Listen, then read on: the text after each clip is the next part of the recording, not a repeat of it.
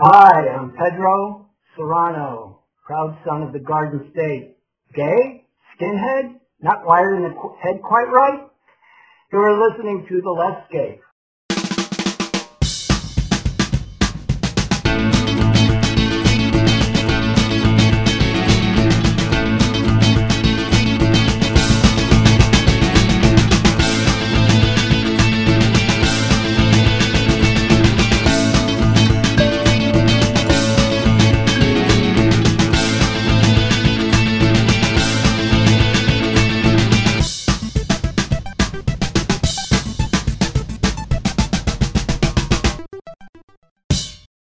Hi, I'm Wendy Sheridan, and this is The Leftscape, the shape of progressive conversation. And hi, I'm Robin Renee. Welcome to episode 114. This is our last show in our season of acceptance. We've been looking at a wide range of themes that have some connection to the topic of acceptance in each of our featured interviews. And in this episode, we will hear my interview with Pedro Serrano. I have known Pedro for forever in and around the music and the LGBTQ activist scenes of New Brunswick, New Jersey. He's a gay skinhead who has some wild stories to tell and has a lot to say also about learning acceptance across lines that are not always crossed so easily. So I'm looking forward to sharing that. And before we get to that, we will have the Artscape, and I will check in with Wendy on her current creative endeavors. How have you been since we've last spoken? I am considerably less sick. I feel good now, which is a good thing. I was kind of a bitch of a cold. Thanksgiving was good. Well, that's good. Yeah, I took a quick trip to visit with my friend Amy and a couple of other friends too, Anne and Tony and Jay. So we all had a small little Thanksgiving and day after, which was nice.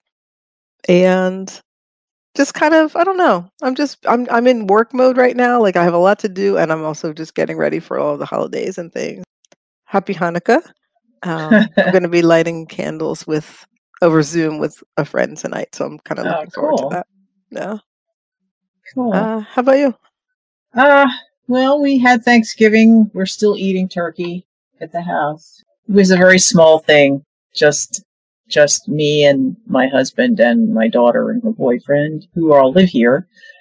So we just did that, and I really kind of like the no pressure Thanksgiving as opposed to cooking for 16 people. That's a big difference. I saw like Facebook memories where I'm remarking I've been in the kitchen for 12 hours, except for when I was eating some of the food that I've been cooking for 12 hours. And then there's the cleanup. And actually, because it wasn't this huge family thing, I didn't end up cleaning up anything, which kind of blew my mind. Because when it's all the family, it's like the people who would normally be helping me clean or doing the cleanup are busy interacting with family members, and nobody's going in the kitchen, and you have to clean up after that meal, or you'll be it's usually 2 loads in the dishwasher, and right. I'm chilling. I'm waiting for my birthday, which is Friday. Sounds good. Yeah. I actually mine was a much less work holiday too, because I get a little bit emotionally unsteady around holidays sometimes. It's just like a lot of stuff. And one of the things that I used to do is like I have to make all the things. Like even if I was going to a potluck and I only had to bring one thing, I still had this urge to have all of the traditions that I'm used to or whatever. And this time it's like, you know what? Somebody else made stuffing. I don't need to go and make more stuffing that's exactly like what I used to make, or I didn't make a pie. I didn't make, it was simple. I just made a vegan mac and cheese and some cranberry sauce, and that was great. And all the rest of it was delicious. And so it's nice to not panic. Yeah, I found myself starting to get into that headspace, rather, the day before Thanksgiving when I was making pie.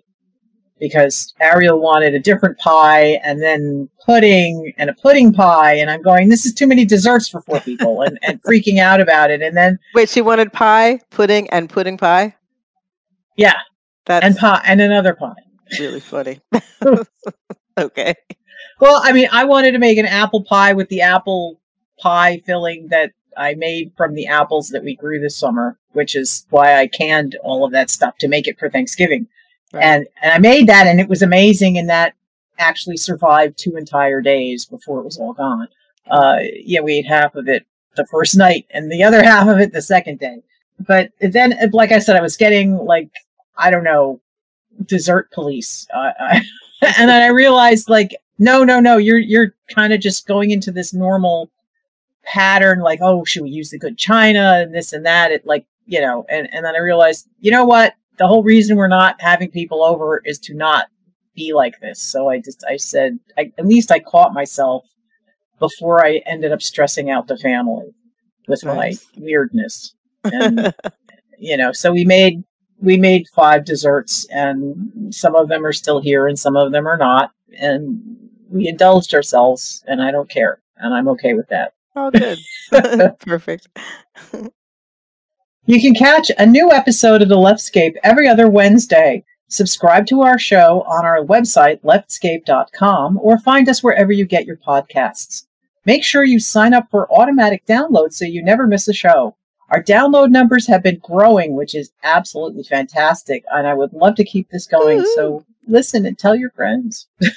Yes. And please follow us on Facebook, Twitter, and Instagram, all at Leftscape. And when you're over on our website to check out our show notes, sign up for our monthly-ish newsletter, The Leftscape Lookout. And if you want to love us just a little bit more, and if you know that where that song lyric comes from, and even if you don't, leave us a review. We could use a few more 5-star reviews over on Apple Podcasts or wherever you listen. So if you like our show, and we hope you do, please take a moment to let people know. And join us over on Patreon for extra content. Becoming a patron helps us keep making the show better. Join us at any level, including the front row seats level at just $1 a month, and you will have the opportunity to join us for special patron-only hangouts or chats, and you can check out our bonus segment, We Should Be Recording This. Our November We Should Be Recording This post starts with the diet industry and body acceptance and goes to a few other places. I just released it like minutes before we started recording, and it really, this conversation kind of goes everywhere. It was a wide-ranging affair. Yes. It's a good conversation. You'll find out probably maybe a little more than you might have wanted to know. I don't know. But we have patron levels for all budgets, and we appreciate your support at any level. Absolutely. So we do have a rewind from our last episode in the Why Is This Awesome segment. And as I was saying this, I kind of knew something was off and I had to correct it. Elvis Costello's This Year's Model came out in 1978, not 1979. It really bugged me that I said that wrong because, like, duh, I know these things. So I just wanted to correct that. 79 was the Armed Forces album. So there you go for that. And a bit of news too, and this is really, this is hard to say.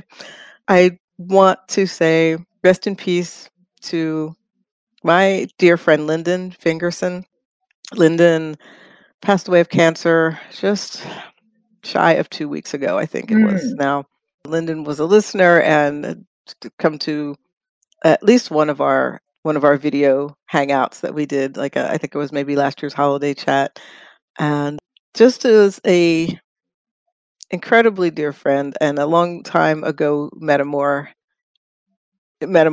if you don't know, is a partner of your partner in polyamory. And we really weathered some interesting times with our partner in common.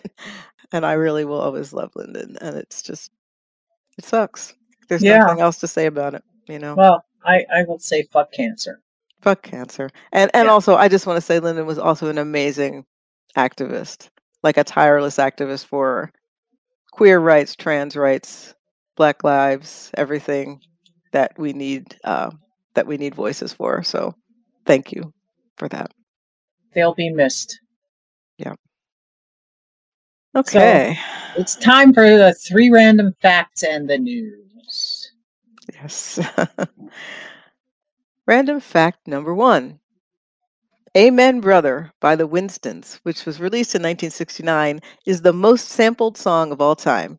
It is used on 2,239 tracks and counting. Yikes. That's a lot.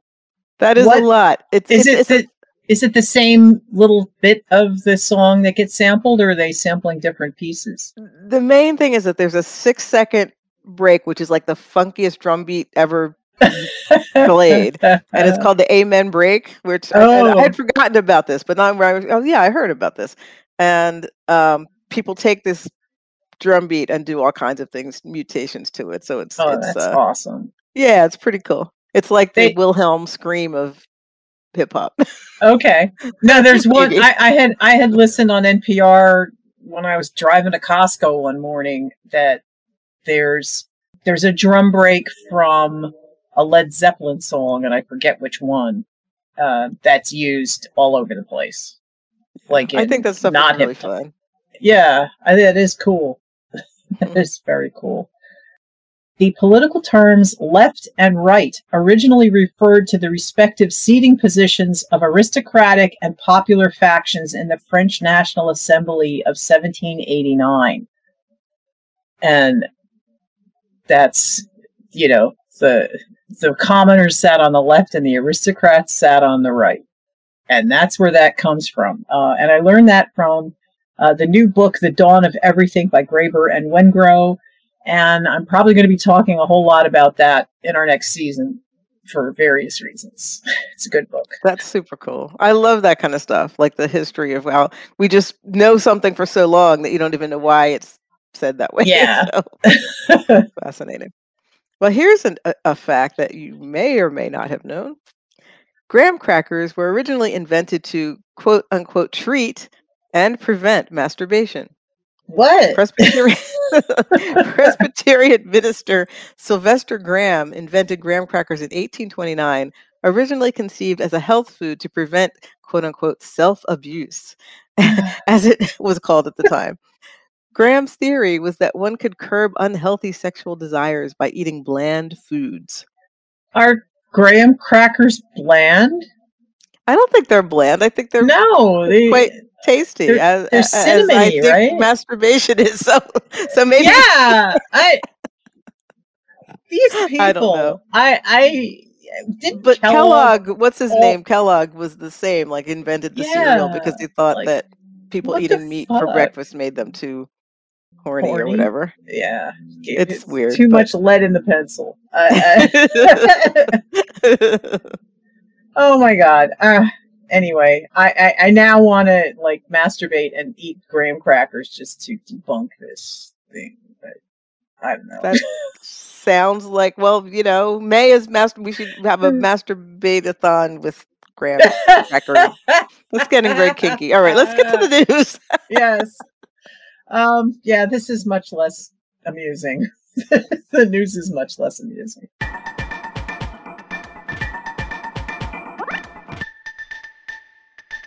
The first item I have is from The Guardian, and it is about new research into the fashion industry's complex global supply chains shows that a number of major fashion brands are at risk of contributing to deforestation in the Amazon rainforest, based on their connections to tanneries and other companies involved in the production of leather and leather goods.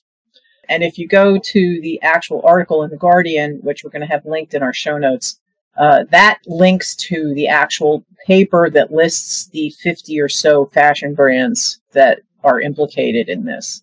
And some of them are they've already pledged to, to have their clothing be a little less impactful on the state of the earth. And it's like they're not aware, or they're still doing business with these other companies that are deforesting the Amazon.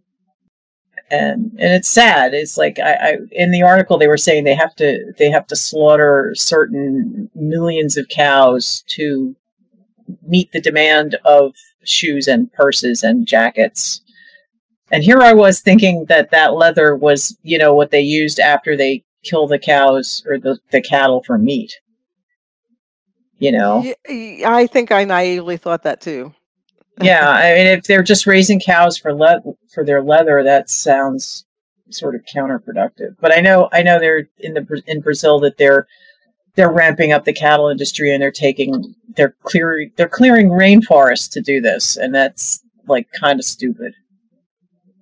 Wow. So, well, I don't know. I mean, if they start making serious efforts to add back to the forest at least, and I think that your idea is better though. Like, why not use all of the cow if you're gonna do that? I hope they use all the cow. I mean, yeah, it's kind of crazy. Maybe it's cheaper in Brazil than to use, the American cattle that are slaughtered for leather. I don't know.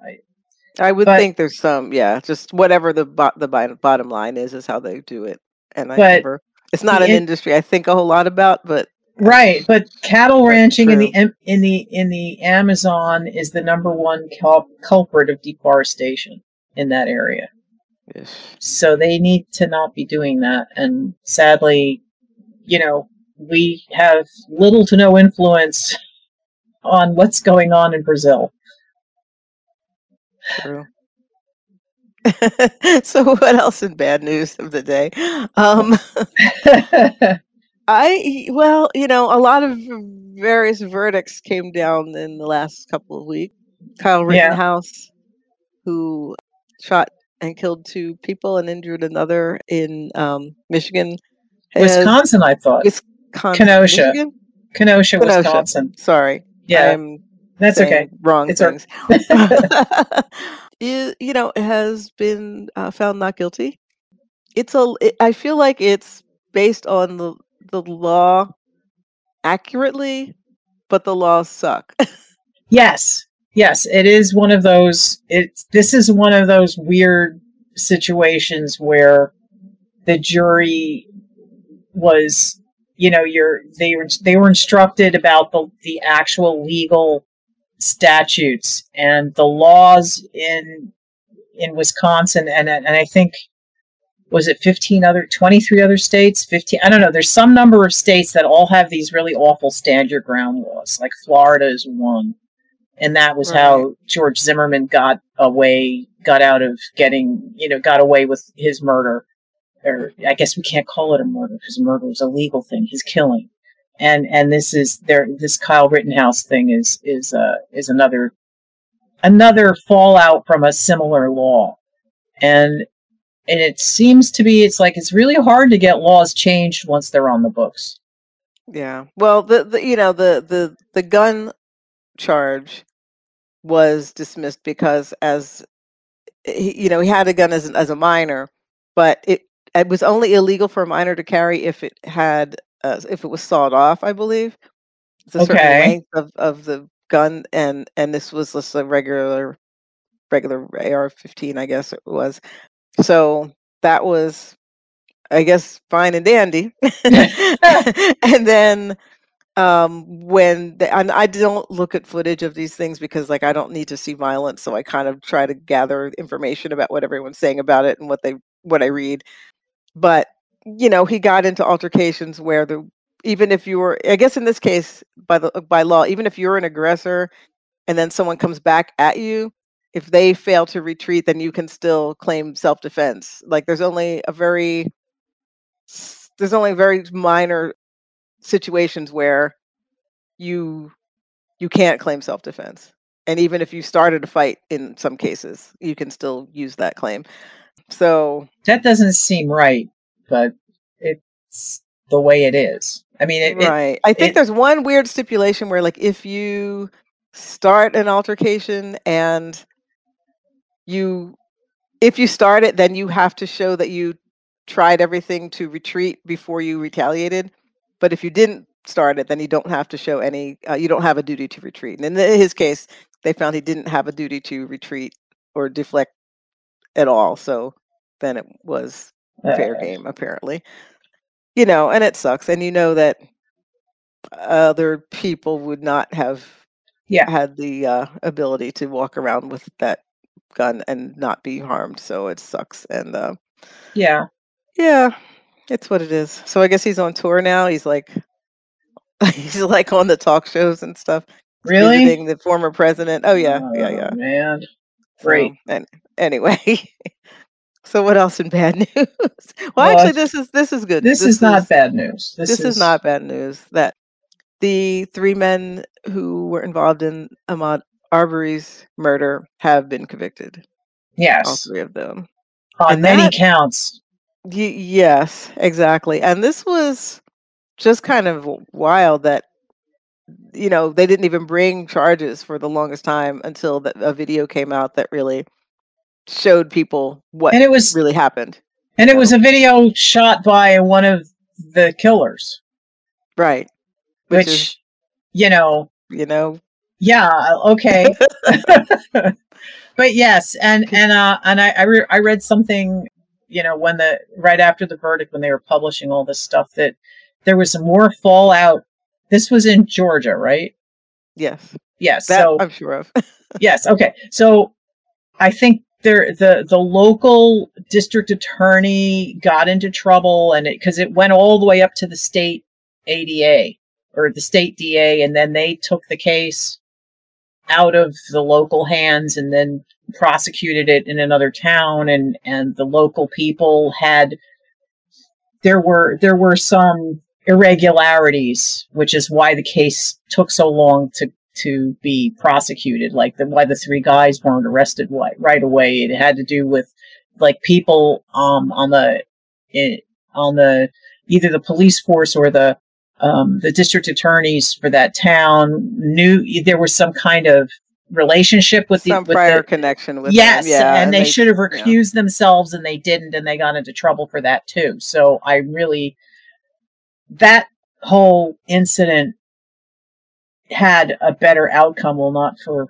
Ahmaud Arbery, but for the other people. It's like they're trying to clean house a little bit, and I like and that's for a good history, thing. Because it's nice to see that you can't just get away with lynching, basically, which is really what that was, Yeah. And this one is really close to me because I feel like I've had this feeling of like I might be in danger because I'm jogging in this neighborhood. Right. I've had that exact feeling before, where I'm out running, and in one case I was wearing a hoodie, and it was a James Taylor hoodie, but no one's gonna see that from afar. But either way, and I sort of wound up in this pretty wealthy neighborhood, and I was like, this could look weird to people here, and that could be bad, and it really made me nervous. It sucks to have to feel that way and to worry about shit like that. And it sucks that this happened, but I'm glad that this was justice in this case. Yes, finally. Yeah. And a whole bunch of the January 6th people have been getting sentenced. I know the QAnon shaman got 3.5 years or something. Yeah. 40, 41, 42 months, something like that. Yeah. There's just been a lot of. I feel like there's a whole barrage of news about this that I haven't really been up with, but I know several people they're getting to sentencing with, and a lot of the news is about people coming out talking about members of Congress that were aware of this and like in contact with them and planning things. And I don't feel like I can speak to it all yet because I haven't really digested everything that's going on, but it's a lot. It's very eye-opening. Yeah, I mean, there's a lot going on of that, and I know a lot of the country is frustrated about how long this is taking. But, these things, they need the government or whoever's doing the prosecuting, these lawsuits, criminal investigations for big deal things like this take time because they don't want, all these people getting sentenced are the ones that have pled guilty, right? We haven't even gotten into trials yet. Right. These are all the people who, they have the video, like you can't really say that's not me in the video when it's obviously it's them and they've admitted to it. So this is all of the people who are saying, yes, I was there and I did it and blah, blah, blah. And not like the ones who are trying to weasel out of any responsibility, like all of the people in Congress who are involved. And I'm expecting over the next year or so to see more prosecutions happening, and hopefully prosecutions of bigger fish, you know. And in another trial this morning, which is Monday, they started Ghislaine Maxwell's sex trafficking trial in Manhattan. So it's like we'll never be done with the courtroom dramas that we get to watch vicariously. So we'll see how that goes. And my last piece, this is not a completely sad thing. Merriam-Webster's word of the year is, guess, it's vaccine. Oh. I think they're not shocking, actually. No, it's a big surprise. I think they base it on the number of searches on the word done on the internet or something like that. So that is the word of the year for 2021, and definitely is probably one of the most talked about things. Maybe it is the most talked about thing this year. It's, probably, boy, yeah, yep. And we are now dealing with globally the Omicron variant of COVID, which, according to The Guardian this morning and our president, there are no known cases of it in the United States as of yet, which is a good thing. And what is a bad thing is I believe there are 32 genetic differences on the spike of the virus, which I guess that's 32 differences from the Alpha variant for which we are vaccinated for, and they don't know yet how Omicron will react with, your immune system if you've been vaccinated or if prior had and survived COVID prior. This may be different enough that your immune system may not recognize it, but they don't know yet. Right. So stay tuned. And from what I read, it so far its symptoms seem very different but mild. Okay. Like people will just have a lot of fatigue or something like that. It's sort of a different thing than some of the other ones. But if it wants to mutate into something less deadly, I'm all for that. That would be that would be a positive mutation for sure. Yeah. But the number of changes does it kind of raise alarm because yes. Well, who knows? I think the bottom line is just continue being safe as we have been, and just stay tuned. I'm interested to hear more about this one. I got one more thing to say about just pandemic-y related stuff. That last year's flu season was almost non-existent in the United States because of our COVID protocols. And I read an editorial about going forward, once we're back to, I'm doing air quotes, normalcy, are we going to continue to let 30,000 people die every winter of the flu when we know we can take steps to prevent that? True. That was the question they raised. So think about that. And that's all the news we can handle today.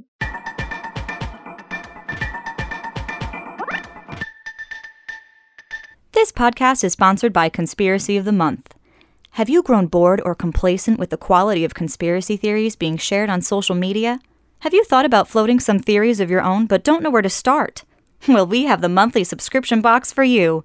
Conspiracy of the Month will send you a curated box chock full of deepfake video clips, pre-written tweets, and hashtags that would make any Russian troll farm green with envy. Share with your friends, enemies, frenemies, and soon-to-be estranged family members. Sign up for your monthly subscription box by leaving a bag of cash in locker 2016 at the Port Authority bus station in Manhattan. And now, back to our podcast.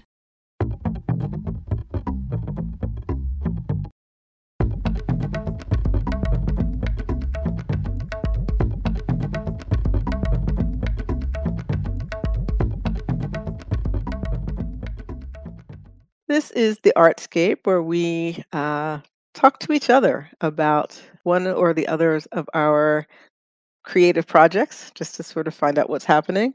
And I was hoping to get to PhilCon last weekend, where Wendy was showing a lot of her recent art.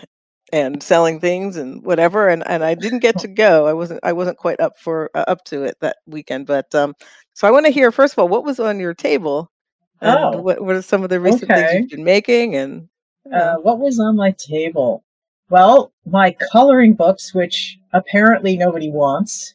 oh, So, they are actually right now on my Etsy store. They are being sold at cost. Plus, and I've added shipping in there because I have to give them free shipping or Etsy hides you forever. So, is that a thing? Is that a trick for Etsy? oh yeah. I mean, Etsy they want to compete with Amazon. So they said, oh, if you don't have free shipping, we're just going to put all of your stuff down at the bottom of the search results. Oh. So I can't afford to give stuff away at cost and eat shipping too. So shipping is also included there, but it's priority mail shipping. So you can get your stuff if you order it like now. It would hopefully get there before Christmas because I'm not responsible for the post office, who suck right now. Anyway, so those are on my table. And by the way, Wendy's coloring books are very cool. I bought a bunch of them for gifts. I know. And I appreciate that. And they're beautiful. And they're like mandalas and different things, right? There's all different things. One. What's the title with the Harlequin and Other Fantasies. That's right. And that one's a very eclectic thing of just a bunch of drawings that I like that don't really have an overarching theme other than being drawn by me. But there's like goddesses in there and animals and abstract things and fun things and serious things. And the other two books are smaller and they're they're mandalas of one is more abstract and floral and the second one is more mandalas based on like animals and whimsical stuff. Like there's a unicorn in there and cats and dogs. And there's my daughter's dog, Lily, and one of my cats are featured in that book. But I also had 2 sets of Russian nesting dolls. One was the characters from the Solar Opposites cartoon, and the other one was some of the characters from Avatar: The Last Airbender cartoon. So that one was Appa as the biggest one, the air bison. And then it was Aang, who's the Avatar, and then Katara, the waterbender, and Toph, the earthbender, and then the smallest one was Momo, the little, he was a Luma of some kind. Very cool. I actually watched Solar Opposites. I hadn't seen that before, but I watched it based on your creation, and that was pretty interesting. Yeah, did you like it, or was it too Rick and Morty for you? It was weird. Weird. It's weird. I don't know. I would watch more of it. Some of it, it gets weird. But let's see, what else did I have? I had 3 of my nebula paintings of 3 different sizes. I'm going to do more of those going forward. And let's see, the thing of magnets and stickers. And while I was at the convention, I was drawing some more magnets. Like I drew a magnet of the Space Pope from Futurama. Very cool. Did you draw robots magnets? No, I didn't draw more robot magnets. Okay. But I had the little print of my robot Sistine Chapel parody, which I really like. Remember that one? Yeah, I think it's like the two hands when one's a robot. It's like the god sparking atom, and it's like this woman in a lab coat with a screwdriver, and she's sparking the robot who's like sitting in that pose on a pile of old broken computers, and the aliens are like hovering above, looking where the angels would be in Michelangelo's painting. So I did like this parody of that. Which is now on a coffee mug because my regular coffee mug broke 3 days ago.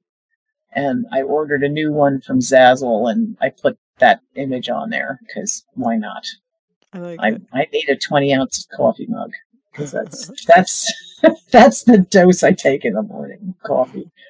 Yeah, that's my late birthday present. Ordered it early and getting it probably after my birthday. which is Friday. For anyone looking to get me a present, actually just, joining our Patreon or buying something off my Etsy store would be a wonderful birthday present for me. That sounds like a plan. We'll have to remember to put that out on our social media on Friday. So, did anything in particular inspire you at the festival or the conference? How much No, did you see? Like, did you have to kind of sit at your table? I Or? sat at my table the whole time, Okay. and then I told you we went to the game room and I expressed interest in something, and then and then the gentleman explaining his lovely detailed models to me used up all of my all of the spoons I had for social interaction for that day. Wow. and actually the whole spoon thing, somebody now is also using spell slots like from Dungeons and Dragons to explain limited amounts of capacity for doing things.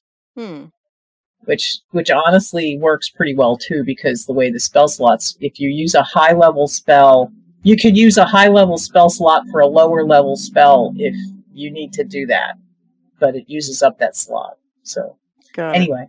Okay, that's cool. So I guess I have a couple questions. I mean, one of the things is really what's inspiring you now, most currently, and what sort of, what are you working on? But I am really curious about the science fiction thing too, and like how that fuels what you do. Oh, well, I find that really like a powerful force that's in you that really makes you want to create, and Well, I don't know that it makes me want to create. It's a part of my DNA at this point. I mean, I've been going to conventions since I discovered them at like 15. Mm-hmm. So, that was before the internet, and that is my tribe, and the conventions were how we geographically disparate people would gather together and socialize and party and have sex and do all these crazy things. The convention scene as a single person, or as a non-monogamous person, it's a good place to get laid. That's all I can say. And I just have to say that people really need to know that geeks and nerds are not lacking for sex. Like, oh hell no, that is not the coolest, most creative people. I'm just saying. Anyway, and then there's also you're in a hotel and the bed is bouncier than your nice bed. So, I mean, my bed at home is really great for sleeping and not great for doing anything else. It's a big, it's a Tempur-Pedic, so it has, like, it's isolated, like somebody could flip over in bed and not shake the other person, which is great for sleeping, but it also absorbs a lot of movement, so you can't use the bed as an assist for bouncing up and down, for example. So I take it you got some inspiration while at yeah at this conference in that way, anyway. All right. Yes. Well, that's nice. That's cool. So in other creative news, what are you drawing? Are you painting? I'm sort of knitting stuff. Right now, I'm mostly feeling guilty about all of the things I said I wanted to do last December that haven't gotten done. So while I'm trying not to beat myself up about that, I'm working on a large-ish, large for me, it's like, I think an 18 by 22 canvas that was getting repurposed because I think it was my daughter's canvas, and she says, I hate this painting. So I said, okay, fine. I painted white all over it and then let it sit in my room, and I don't know how it got ripped, but there's a big rip in it now. And I was going to throw it out. And then I said, you know what? Let me see if I could do something with this. So now I have some 3D molds for like dragon parts, and I'm thinking there's going to be something trying to burst through the canvas, which is why it's ripped. Oh, interesting. So I have no idea how this is going to turn out. But it's kind of like using the material as you find it. Yeah, and maybe ripping it some more. I don't know. Yeah. We'll see. But it went from garbage to art project in the course of 24 hours, so that was a good thing. I bought myself a whole bunch of Japanese sumi-e inks in different colors, and I'm going to start working with those and working on more watercolors. Can you tell me a little bit about that type of ink? It's in a block, and you have to like a little hard cake, I guess, that's imprinted, and it's basically the pigment, and then you have an ink stone that you add a little bit of water and rub the cake on it to shave off, I guess, some pigment into the water, and then you can use it as you would any ink or watercolor for whatever purpose. You could use it for calligraphy or painting and whatever. Mm-hmm. And I kind of got carried away with the colors. So this is what happens with me. I just see these things, and then I convince myself, I'm going to buy this, and then I buy like all of them. So, well, now you've got the rainbow to work with. So that's cool. So we'll see. We'll see how that goes. And I'm going to be doing more paintings and more art in general, because I've realized that I would enjoy conventions more if I had my stuff that I was willing to part with in the art show, where people could bid or buy, rather than me sitting at a table all day. And then I could actually go to panels and interact with people. Yeah. Sounds like a good idea. Yeah. But I need more pieces to actually put in a show. They're not gonna be interested in a lot of the stuff that I was doing. And like more, it needs to be more bigger work. It needs to be more arty and bigger work. Although I did figure out a way to display like magnets in the art show for like a quick sale or something like that, because those are also original artwork, even though they're tiny. Yeah.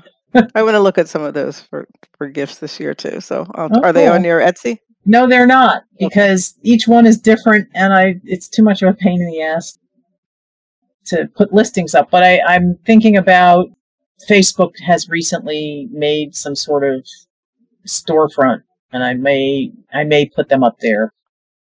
And okay. And I'm also, if you have an idea of something that I could draw that you don't see that you would want for somebody else, I could do that. I could take a commission. So, Sounds good. that's All right. that's always there. Thank you.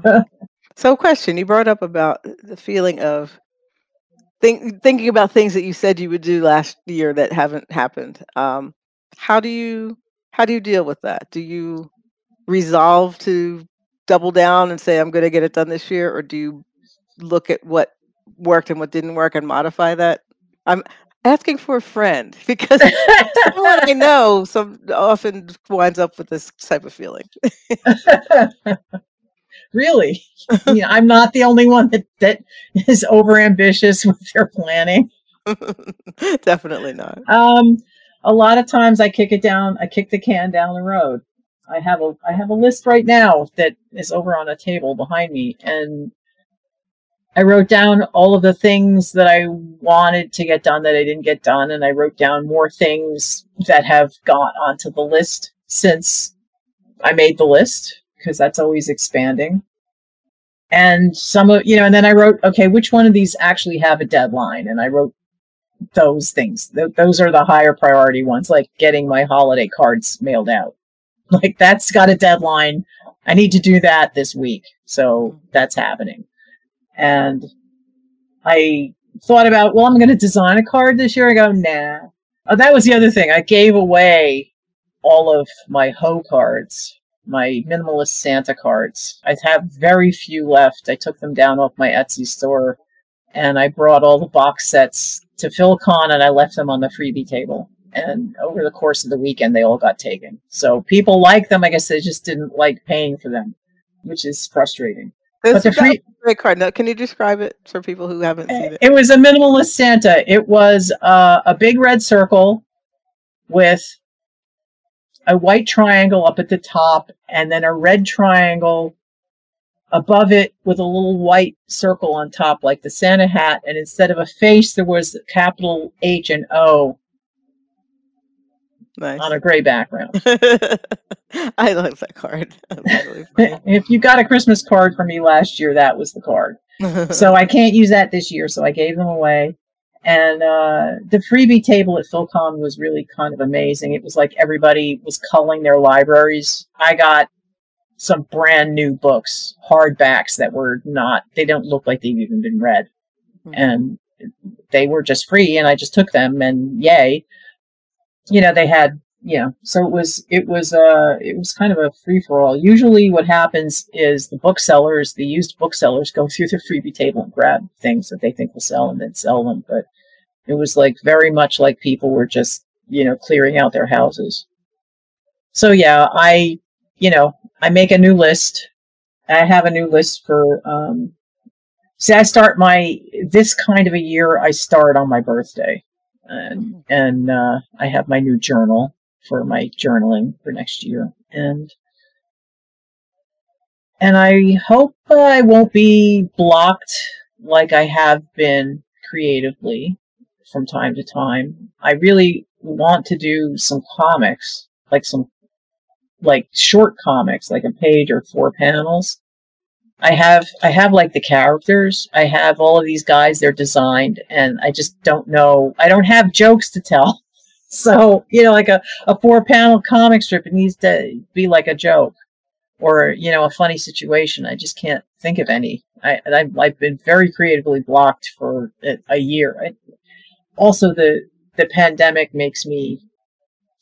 screws up my time sense. Because this stuff I thought was at least 2 years old. I discovered, looking through my journal again, that it's from this year, which I thought was from last year. So I was beating myself up about stuff not, that I thought was sitting around for 2 years, and it hasn't been sitting around. It's not that old. So my time sense is screwed up to hell. So wow. Well, I hope you'll continue to share your process, and I want to, I don't know, maybe we could devise some creative block busting ritual or mechanism or something to help us. Maybe. Both. That would be interesting. Because I always like to see what you've got. Whenever you post, like even if you post on Instagram or wherever you post, I love to see what you're drawing and what you're up to. Oh, thank you. And you have been doing sketches and other things, so even when you're not doing the big work, I see the other things that you're kind of putting out there. Thanks. So good stuff. Thank you.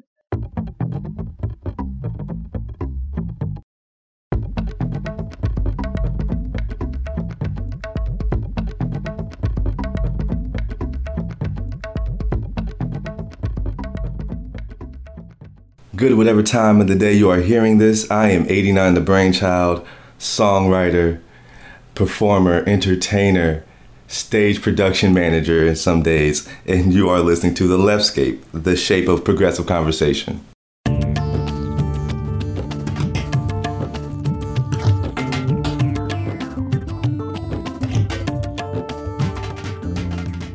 Well, I am here with Pedro Serrano for The Leftscape. It's very exciting to be talking with him. And I usually start out reading a prepared mini bio, but I don't have one for Pedro. So Pedro, I'm going to ask you to just kind of wing it and give me a few sentences. Like, who are you? And what are some of the things you've done? What are you up to now? I was born in the city of Newark, New Jersey in 1959. Childhood memories, the riots of 67, cockroaches big enough to ride to school, and cherry blossoms in the spring. And I hosted a gay community affairs show for a couple of decades at Rutgers, and now I'm slacking on a book I'm writing about being in the punk rock scene. Awesome. That says a lot in a nutshell. So the topic you mentioned wanting to talk about is the dogma on the left. So just, as a starting point anyway, what would you say are the primary hallmarks of the left/progressive dogma? And is it the same as liberal dogma, or is that something else? It's always something else. That, just to be clear, part of our jobs as liberals, as leftists, is to call out other liberals and leftists on our crap. Because the right doesn't do it to themselves, and which is why they're so insane. In part, just any wacky idea. But that's part. I'm not like trying to be mean or anything. I just think there's I got involved with the radio station in New York, WBAI, and got involved with the gay collective there. And they were it was like white, well-meaning white guys, well-meaning white queers. This was when queers was a more leftist than now meaning to it. Is it like the early 90s? This was in the early 90s, okay. Where the queers were not for gay marriage. That was assimilationist. And I'm not making this up. For all the kids listening, I'm like, no, seriously, this is what it used to mean. Today, the kids, it's like wonderful catch-all phrase. Look at it. No. It was a different thing. That's true. It was like, anyway, I was hanging when the issue of gay marriage comes up. They would, well, they're assimilationists. And I would say, no, they're not. Nobody thinks, gee, I'm going to be an assimilationist when I grow up. It's familiar. It's what they grew up, and just gets, I lose liberal points every time I say something like that. But the one example that I give now is, all right, I'm just going to give this example of, these guys were hanging out and got a man who's gay, Native American, again, who gave us ideas about reaching out to get minority members. And they were minority women especially. They had, were about minority women. So we're having a meeting, and part of the plan, the thing this guy told us to do is to send press releases out to gay organizations, LGBTQ organizations, minority ones, and then tell them, well, if you have an event, we will announce the event, and if we have enough time, we'll like special production to it and stuff. So the guy who was getting the mail, who didn't want the job, I should have taken the job myself. Anyway, one of the groups was this gay Asian group, and they were having a fashion show as a benefit. And the guy who was getting the mail said he didn't want to do it, that he didn't want to announce it on the air. And I asked why, and he said, it's competition. Like, he was surprised that it's competition, and competition is inherently bad. And I started to lose it, because here are a bunch of white guys obsessed with diversity who will not announce an event by a gay Asian group are benefiting tsunami relief. It was for tsunami relief. And that dogma, eventually there was this guy who has a gift for making everybody feel that they were right. Right. And eventually it did get read, but if nobody knew, if I wasn't there, and that gay Asian group, that three white gay guys wouldn't read it, would that have seemed just a tad racist? That would have been a problem, I think. But is that a dogma, or is that just one dude being an asshole? It's the more leftist than that dogma thing. It's like, it's competition. Competition. If you go out to a park, there's all kinds of competition. Insects are ripping each other's heads off. All kinds of that's natural competition. But human beings make it stupid. At a certain point, it gets really ridiculous. And there are so many ridiculous examples you can go by, from like sports to like nuclear weapons. This idea of competition, it's just ridiculous. My favorite example that I give is, it's kind of sick, but it's kind of cute. There was this group, or I can't remember what the name of the show was, but it was all these people who were very unhappy with how they looked and wanted to get plastic surgery. And these two people meet, this man and this woman meet, and their faces are completely covered, so they don't know what they look like. And it was like this really interesting story, and so they get to see blah, blah, blah, happiness. Then they had, like, swans, that was the name of the show, and then they came back. The women had to do a competition. The guys, no, nothing, but now the women had to read. And I was like, gee, that's disappointing. This is Fox. I'm expecting a bare-knuckle fist fight between these women. Come on, let's go. We want a competition. She ain't pretty no more. let's go. But anyway, I understand the thing about competition, but this was a gay group with a minority group that they wanted to make an impression on. No, the dogma got in the way. And these guys were scratching their heads for years trying to figure out why they didn't have as much minority representation as they wanted. It's their dogma. Got it. That, I see. Yeah, I see where you're going with that. That is a problem, and I know a lot of people struggle with that and don't know what to do, and that's a really obvious thing that would help to rethink that for sure. I was at a talk on nonviolent, communication, and this one African American woman got up, and she's like, getting involved with liberal leftist politics and all this other stuff, but it's as if they have a vocabulary, and it's up to her to learn it. You know what I mean? It's all these white radicals and stuff, but they have their own way of talking. They have their own vocabulary. Right. And it's up to her to figure out what they're talking about. So what do you think we need to do about that? Because language is a barrier. It's a barrier of entry to a lot of groups. Yeah. I don't know. Just chill out on it, basically. Like the thing about language and vocabulary and names, it really does say, like hip-hop culture has its own vocabulary, and even the food and clothing they wear, which drives a lot of adults nuts because they don't understand the baggy jeans things, and there's a difference between style and fashion, and they're like expressing themselves in a stylish way, but there's a fashion that goes with that about being recognized. Sure. And so there's all these ways of communicating, verbal and nonverbal, but oh man, I don't know what to say, but trying to Well, how about some particular groups that you've been part of or that you know about, that like what groups do you think could do better in communicating with each other? Political groups or political groups? Yeah. Oh man, I don't want to leave someone on dead air, but anyone can do better at communicating. But for me, the role, I'm in the punk rock scene, and I found out that I had a role to play, and one of those is the role of the stranger. I read an essay, it was on somebody's coffee table, and it was the stranger. And the stranger is a person who goes into a situation or a community where they can't, and brings out something that community couldn't bring it within themselves. And like when dealing with skinheads in the scene, like super homophobic skinheads, like being part of the scene and having part of that vocabulary, and also just being around and being told, like, don't mess with Pedro, otherwise, sorry dude, we're gonna have to kill you. Were you like the token gay guy or the token Puerto Rican guy at the time? Well, being Puerto Rican, that's not unusual in the punk rock scene, but being gay and out is unusual. And for a while, there's people in the gay community, and there was the issue of acceptance.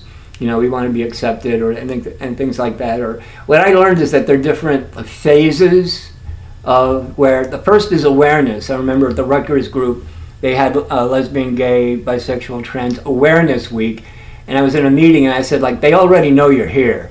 Right. You don't need to make them aware of anything.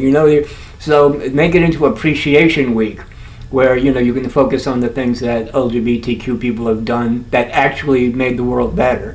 And they made up flyers and put them everywhere. Of course, Wonder Woman made the cut, and it worked out really well. And so in the punk rock with the skinheads, it was first they were aware of me and weren't particularly happy about it, but there was tolerance. We tolerate Pedro. I actually heard somebody say that. Oh, we tolerate Pedro, and then there was appreciation. Where I'll listen to what people have to say and not tell anybody, or that kind of role to play. There's appreciation, and then there's acceptance, and there's even love, like when there's one a stupendously homophobic skinhead call me brother from the distance, and then come up with the vilest names for gay bars as you could. But it's part of it is how you're a part of this scene, and how much you accept from them, because you have gatekeepers in all these communities, and then how much like you're going to, they know you're going to tolerate, where they stop at a certain point. And one skinhead was hanging out with these other skins in New York City, and one of them referred to me as Pedro, and the other I like it. it's a good one. My friend was there, and he didn't have a sense of humor about it. He said, Pedro's a friend of mine, and anybody who's against Pedro is against me. And I have 2 guns at home, a shotgun and a 9mm pistol, and they're both loaded. So there was that kind of thing as well, that dimension. But there's also all that other stuff, like having a protector is one thing. But part of the reason, that I was tolerated is because I was just there, and I wouldn't go away. Right. And there were too many other people who supported me. So, and that's what the guy who wrote a song called Stay in the Closet nice. Now is like totally cool with gay people. I was the first gay person like he ever actually got to know. And when his nephew like came out to him, he laughed like I didn't know, like he couldn't tell he was gay. But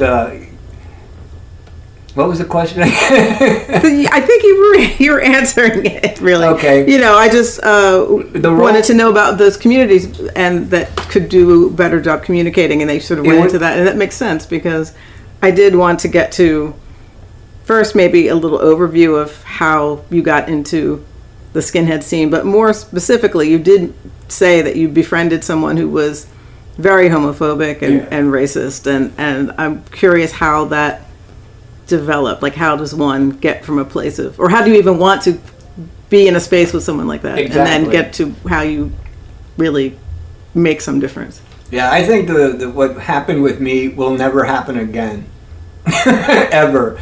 Where like white power, racist, homophobic skinheads are hanging out with skinheads who are like being cool with them up to a certain point. They were in the same scene, we're stuck with each other, and they're even becoming friends, and they're going to have to evolve some way. But the thing with the reason I say it'll never happen again is just that why they were like hanging out together, and there was no escape. That was the problem. Because they were both choosing skinhead. They were both skinheads, and they were both in the scene. Like some from New York, most in New Jersey, some from Delaware, and so and they were all different kinds. So one band wanted to go to a show, they would be allowed to go to a show. So they didn't have flyers or anything, handing out white power or anything. They were just being there. And I think, now that I mentioned the stranger, I can't remember his name now. Black intellectual, everybody loves him, I can't remember his name.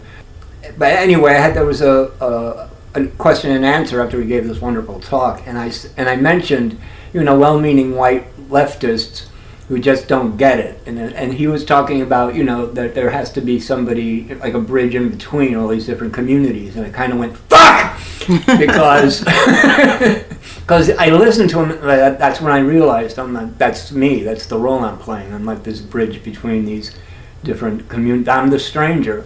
And in that essay, one example he gave, were in Italian towns and cities, the judges are always from some other town, some other city. They have no connections with anybody there, so they're seen as impartial. Mm-hmm. So I think I was seen as impartial in that way, that I would listen to anybody. And I remember being at a show recently, and this one skinhead, way taller than me, he's like a head taller than me, and his arm is around my shoulder, and he's just speaking out loud to anybody who would listen, like giving me praises and all this other stuff. And that's when I felt like an elder, like at that moment, which is something, he was just like his arm, and there was nobody, he wasn't saying it to anybody in particular, he was just saying it out loud. Just orating, kind of? Or like oratory. It was beautiful. And later on, I didn't appreciate it at that moment, but later on, I was like, wow, that was a high honor. And that's happened other times before. There was a battalion of skinheads, about a dozen of them walking down the street, and I'm behind them, and they're in front of me. And then a little while later, I'm in the middle of them, and then they're gone. And I look behind me, and they're all following me. They put me in the lead. Cool. Which was a big deal. Yeah. That was a moment where I realized, that I had, achieved a level of respect a high level of respect. Right. So for people who are not aware, can you say a little bit about skinhead? Because I think a lot of people assume it's all about racism. Yeah. And that is not the origin. It started out as a multicultural thing, actually. Jamaican independence took place in 1959, and right after that they started developing their own culture and being independent. They had a musical style called ska, spelled S-K-A, and the reason they call it that is the rhythm of the music is ska, ska, ska, ska, and ska, ska, and dun, dun, dun. It's great.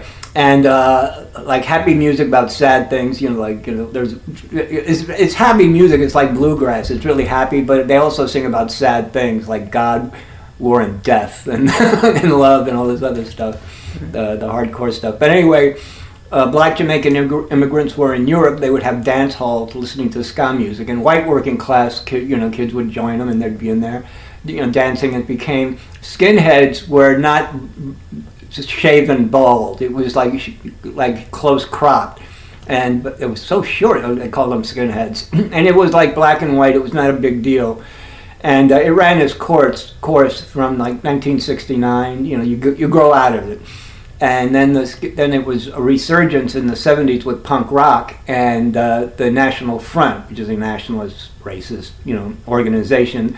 So, these, kids in the scene, some of the punks being naughty, wearing swastika bands. Isn't that naughty? I'm wearing a swastika patch. Right. Spank me. I'm a naughty punk. And, but the National Front was recruiting. I mean, you see the same thing today. This populist kind of thing going on. And they had this, this subculture to work from. Right. Although you can buy a CD collection called Skinhead Reggae, and it's a box set of skinhead songs about skinheads, all by black Jamaican skinhead artists.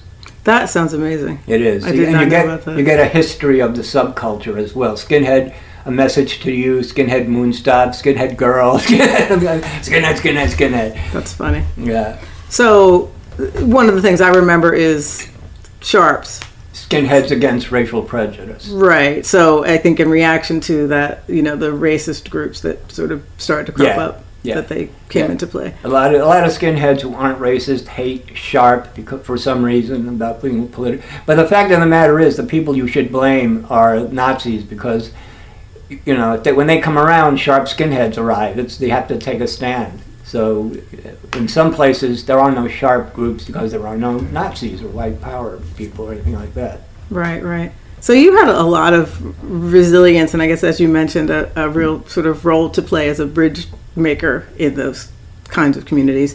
So you don't think it'll ever happen again, but there's got to be something that the average person can do to make connections that you might not expect. What do you think about that? Oh, man. Or maybe that level isn't likely for the average person. Yeah. I think, if you're gonna do I wish I could remember his name, but he was talking about people being bridges between communities. You have to want to be in those two communities though, or be a part of them. I remember this one lesbian woman talking about when she's with her people, other people of color. They're people of color, but they're all straight. And when she's in a gay environment, it's usually not a minority environment, so she's there with her kind, but she's an outsider. So, this kind of person who, has the potential of being the kind of person that says, "Hey, well-meaning white people." I guess you have to have a certain personality for it. I don't know, high functioning.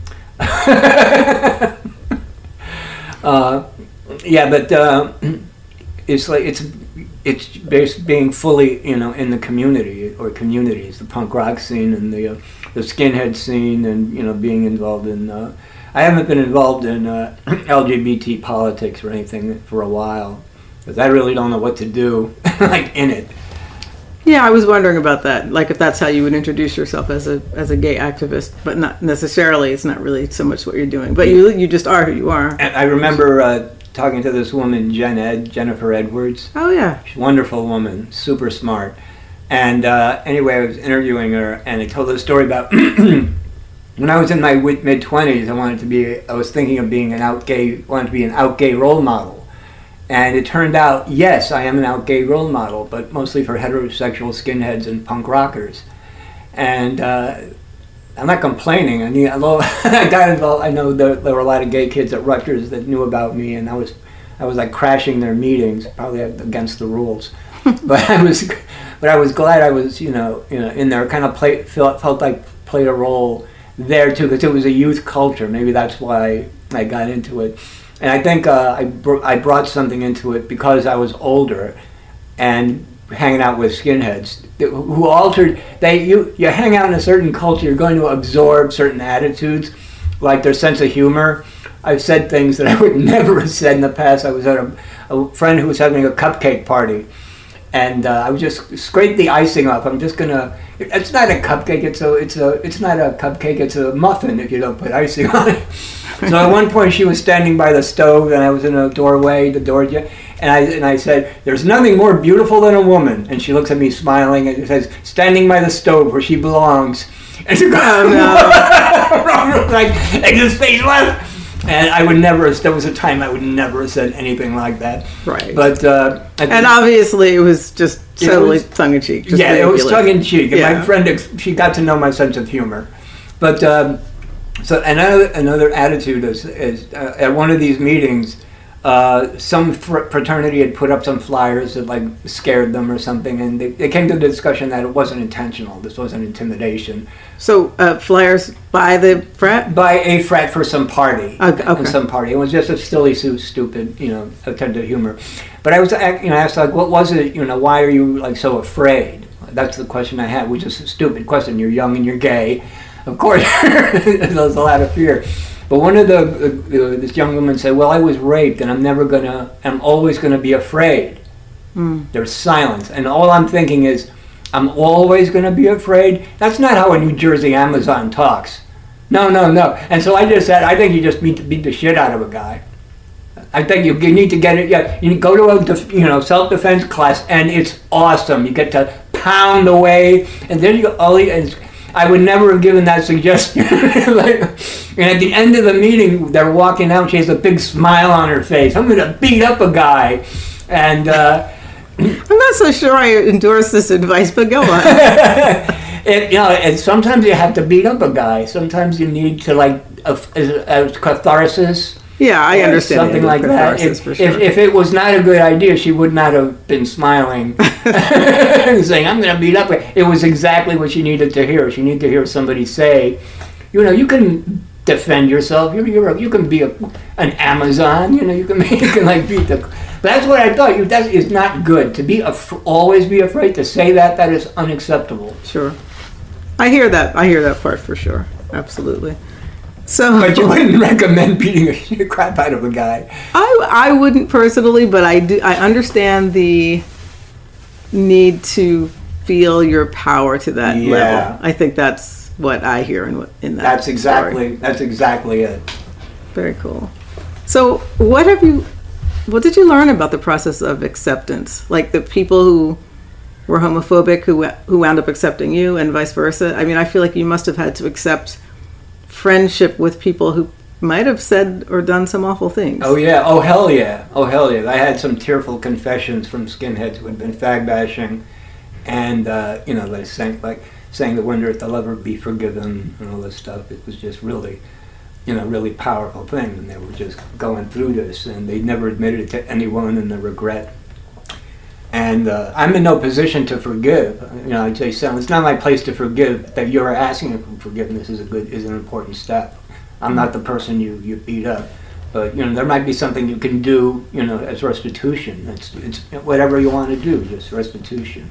And I can see the expression in your eyes that it's kind of sad, but that they're making this journey is really important for them. Sure. And there's other, as far as acceptance, there was a graphic novel, a thick comic book called Skin.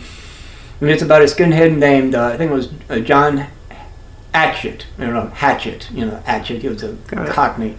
And his mother took thalidomide which a lot of people might not know caused horrific, terrible deformities in children. They would have no elbows, or like flipper-like hands in some cases, and Bill becomes a skinhead.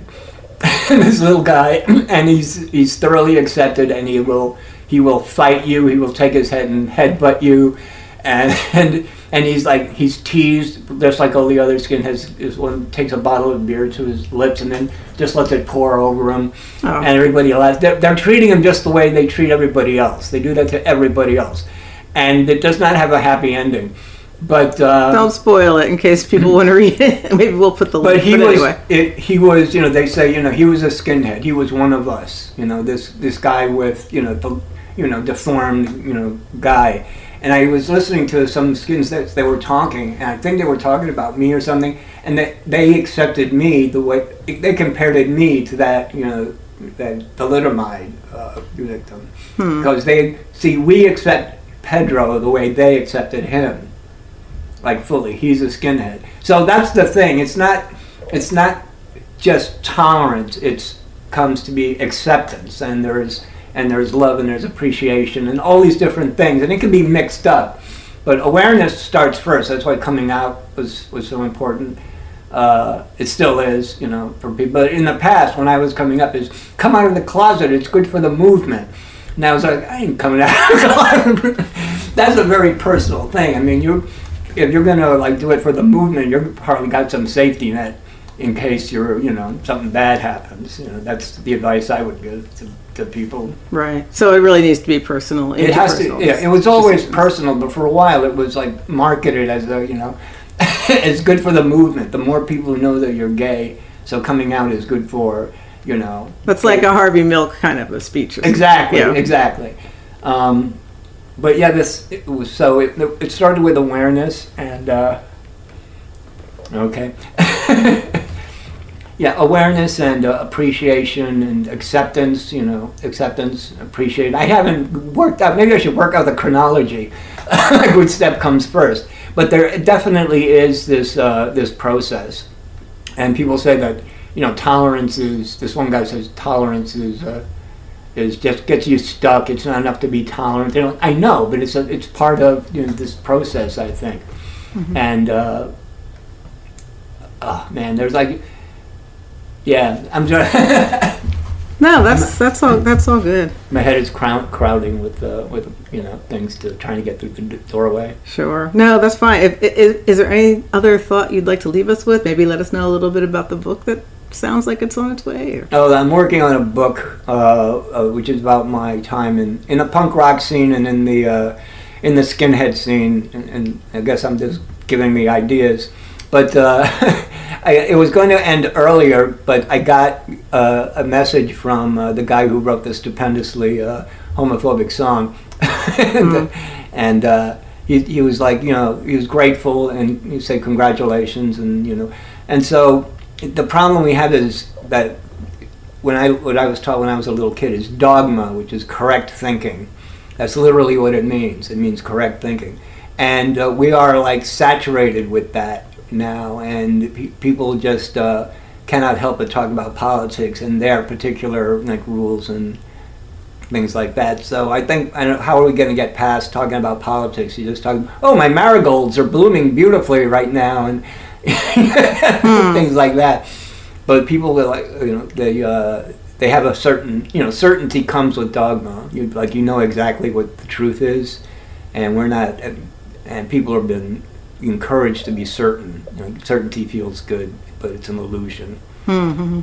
So better to be open. Better to be what? It's better to know than to not know, and that's one big axiom. The more you can try to understand the other person, the more you can probably get to find something that you can accept, something you can tolerate, something that's lovable about them.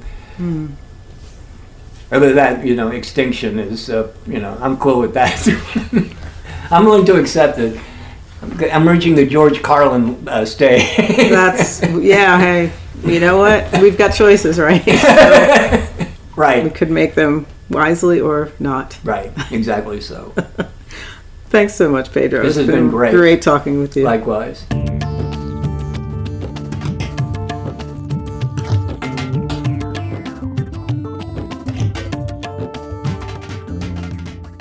You got questions? We got answers. Today's question is from me. That's cool. That's fair once in a while. And my question is, what is your wish for the next year? That is, it's in one way, it's like easy. It's like, all the same, health and whatever. I could say all the basic things. But I feel like, and this is kind of depressing, but I would like for this year to have all of us make it through the next year. I don't want to lose us. I don't want to lose any more friends because it's been not great in that way this year. So that was the first thing I thought of. Oh, that's a good thing. Yeah. Let's all truly be well and have a whole healthy, happy 2022. How about you? I would like next year for the progressives or whoever to get a real handle on stopping the erosion of our democracy. And I know that's a really big wish. That is a really big wish, and we gotta make that real. Part of it is holding the Congress critters accountable for their January 6th participation and getting rid of the ones who were helping them, because they participated in an insurrection against the government that they're supposed to be, running. Mm-hmm. And I kind of don't want to see us fall into authoritarianism. I really, really don't. That's not going to be good for anybody. It's not going to be good for anyone at all. No, I know we've been reclassified as a backsliding democracy, which has been apparent for a while, but it's weird to see other people see that. So, well, it's like climate change. It's been happening for a really long time, but we're now at these critical points where it's obvious to everybody, I mean, I have a lot of other wishes, but that's like the main one. Me too. After the first one, it's like there's a lot of stuff, but I think we said the main gist of it. Yeah. So this is the end of our season and then the end of the year. And for December, our 2 shows in December are going to be reposted interviews with Christiana Gaudet, which that tarot interview was great, and I want more people to be able to hear it. So I'm going to be reposting that. And then our final episode for 2021 is going to be a repost of my interview with 89 the Brainchild, because I want to give him some more exposure. Yeah, we had a lot of good interviews this year too, and we did. We're going to revisit at least a couple of them. Yeah, and that's great.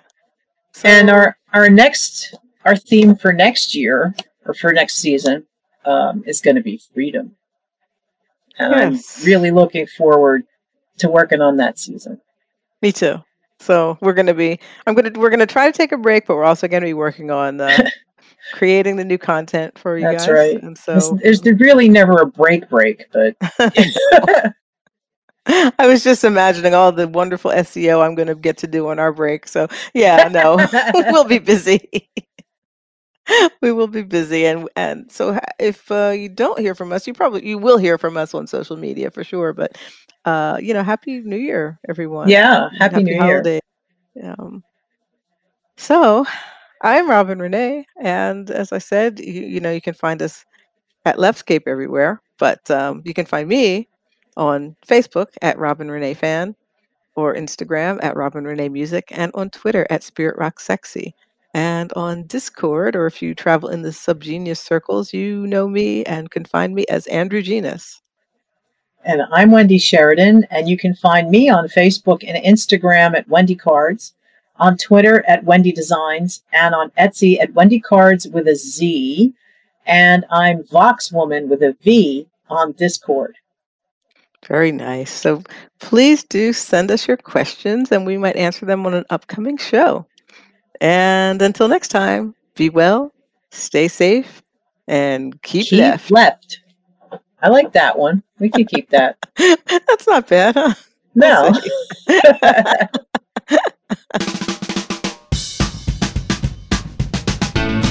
You've been listening to the Leftscape podcast. Sound engineering by Wendy Sheridan. Show notes by Robin Renee. Fake sponsor messages by Ariel Sheridan. Web hosting by InMotion. Remote recording by Squadcast. If you like what you hear, please share it with your friends. You can also follow us on Facebook, Instagram, and Twitter at Leftscape. Become a patron of our show for as little as $1 a month at patreon.com/Leftscape. Thanks for listening.